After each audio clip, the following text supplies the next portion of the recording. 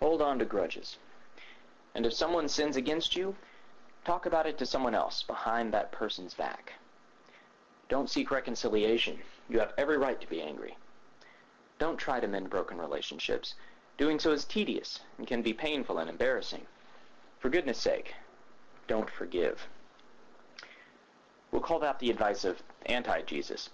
And the advice is some which I assume none of us would find to be all that good. At the same time, however, I'm guessing that all of us have followed at least some of that advice at various times in our lives.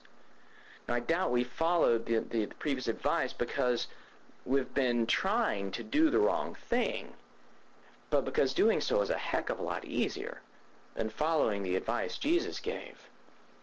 Reconciliation is hard. Opening yourself up to the possible attack by someone who has already harmed you is a frightening prospect. Sitting by yourself and stewing about a way someone has hurt you, on the other hand, is much easier. Talking to friends about how we've been hurt and gaining their support against the person who hurt us seems to help. We certainly feel better with our friends' support. Unfortunately, none of these solutions actually solve the problem. When someone hurts us, the only way to solve the problem is to talk to the person who did the hurting. This brings us back to the challenge mentioned earlier. Doing so is dangerous. When someone sins against us, we can lob verbal insults in retaliation with very little risk of injury. We can stew in our anger in relative safety. We can approach the person with guns blazing, telling him off for being so hurtful, possibly inflicting some damage of our own, again, in relative safety.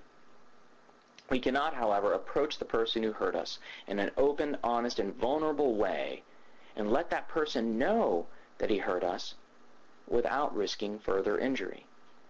We leave ourselves wide open for another attack. Doing so is risky, and it is the most loving thing we can do for the other person and for ourselves. Anyone who has held a grudge knows the weight of a grudge, knows the darkness that's carried around by holding a grudge.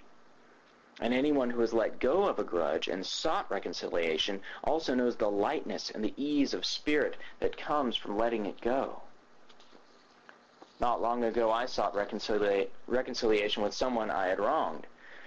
This was from years ago, when a couple of my friends and I were joking around together and ended up saying some really hurtful things about another person who happened to overhear what we were saying. She did exactly what Jesus taught. She talked to us about it the next day, and she wasn't hurtful or mean. She told us what we had done. She told us that it had hurt. And in my great maturity and embarrassment, I pretty much denied the whole thing. So I was hurtful right back on top of the previous hurt. I demonstrated perfectly the risk she took in following Jesus' advice, pointing out the fault and seeking reconciliation. Fast forward now to 2 weeks ago. This incident has popped into my mind at various times ever since, and finally, I built up the courage to call this person and apologize. She was very surprised and quite grateful. Now, it's not as though this had been any huge burden on her life. I don't believe I'm really all that important, to her. My being a jerk years before wasn't all that important to her. And yet, there was an awful lot of healing for both of us when I finally made that call. There was forgiveness, and the weight and the darkness of the things that I had said were gone.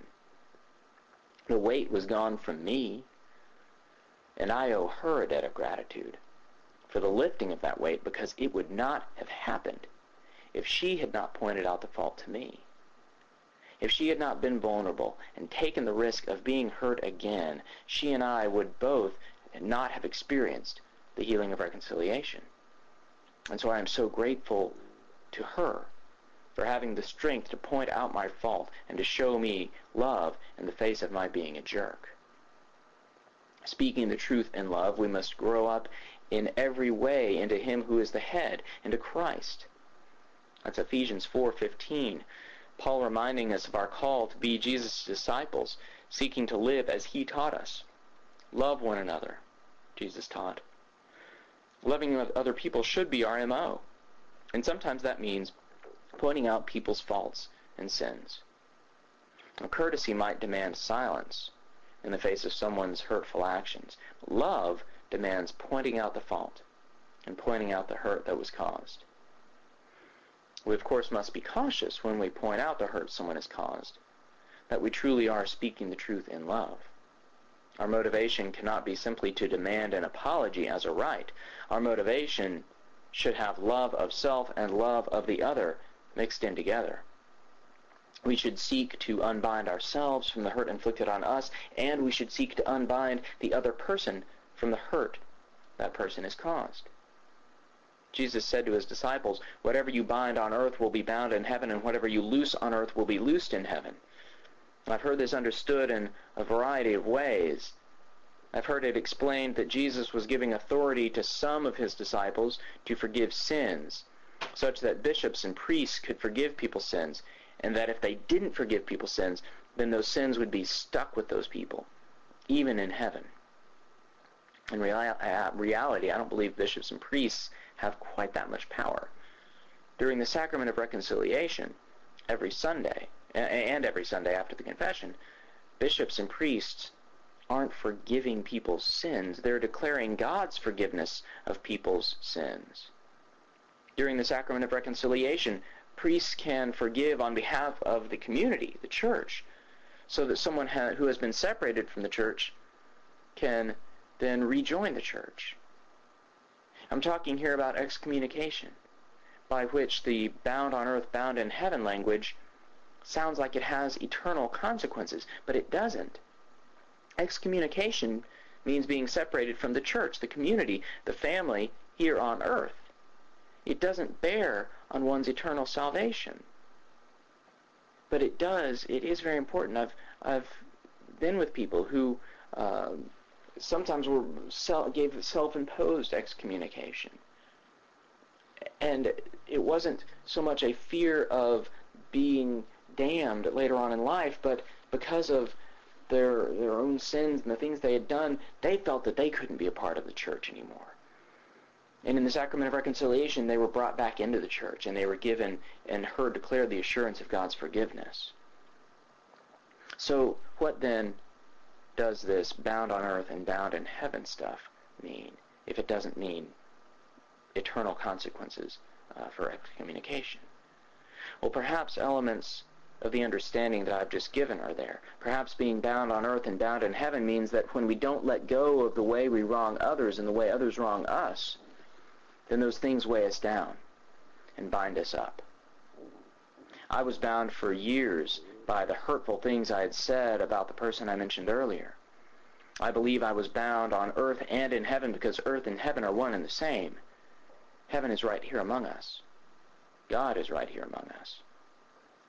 When I finally apologized for the hurtful things I'd said, the bonds which had held me were loosed here on earth and in heaven. My spirit, my soul was lighter, was released from the bonds with which I had bound myself. Jesus did not give us an easy row to hoe when he taught us to seek reconciliation with those who have hurt us. But he knew what he was talking about.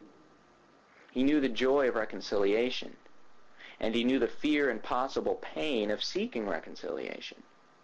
He knew the sacrifice which love demands, and he knew the joy and healing which only love can give. God's love for us was, after all, the reason for his reconciliation with us. So let go of grudges. And if someone sins against you, speak the truth in love and point out the fault to that person. Seek reconciliation, even if you have every right to be angry. Try to mend broken relationships. Doing so is tedious and can be painful and embarrassing. It's also one of the most loving things you can do. And for goodness sake, forgive. Amen.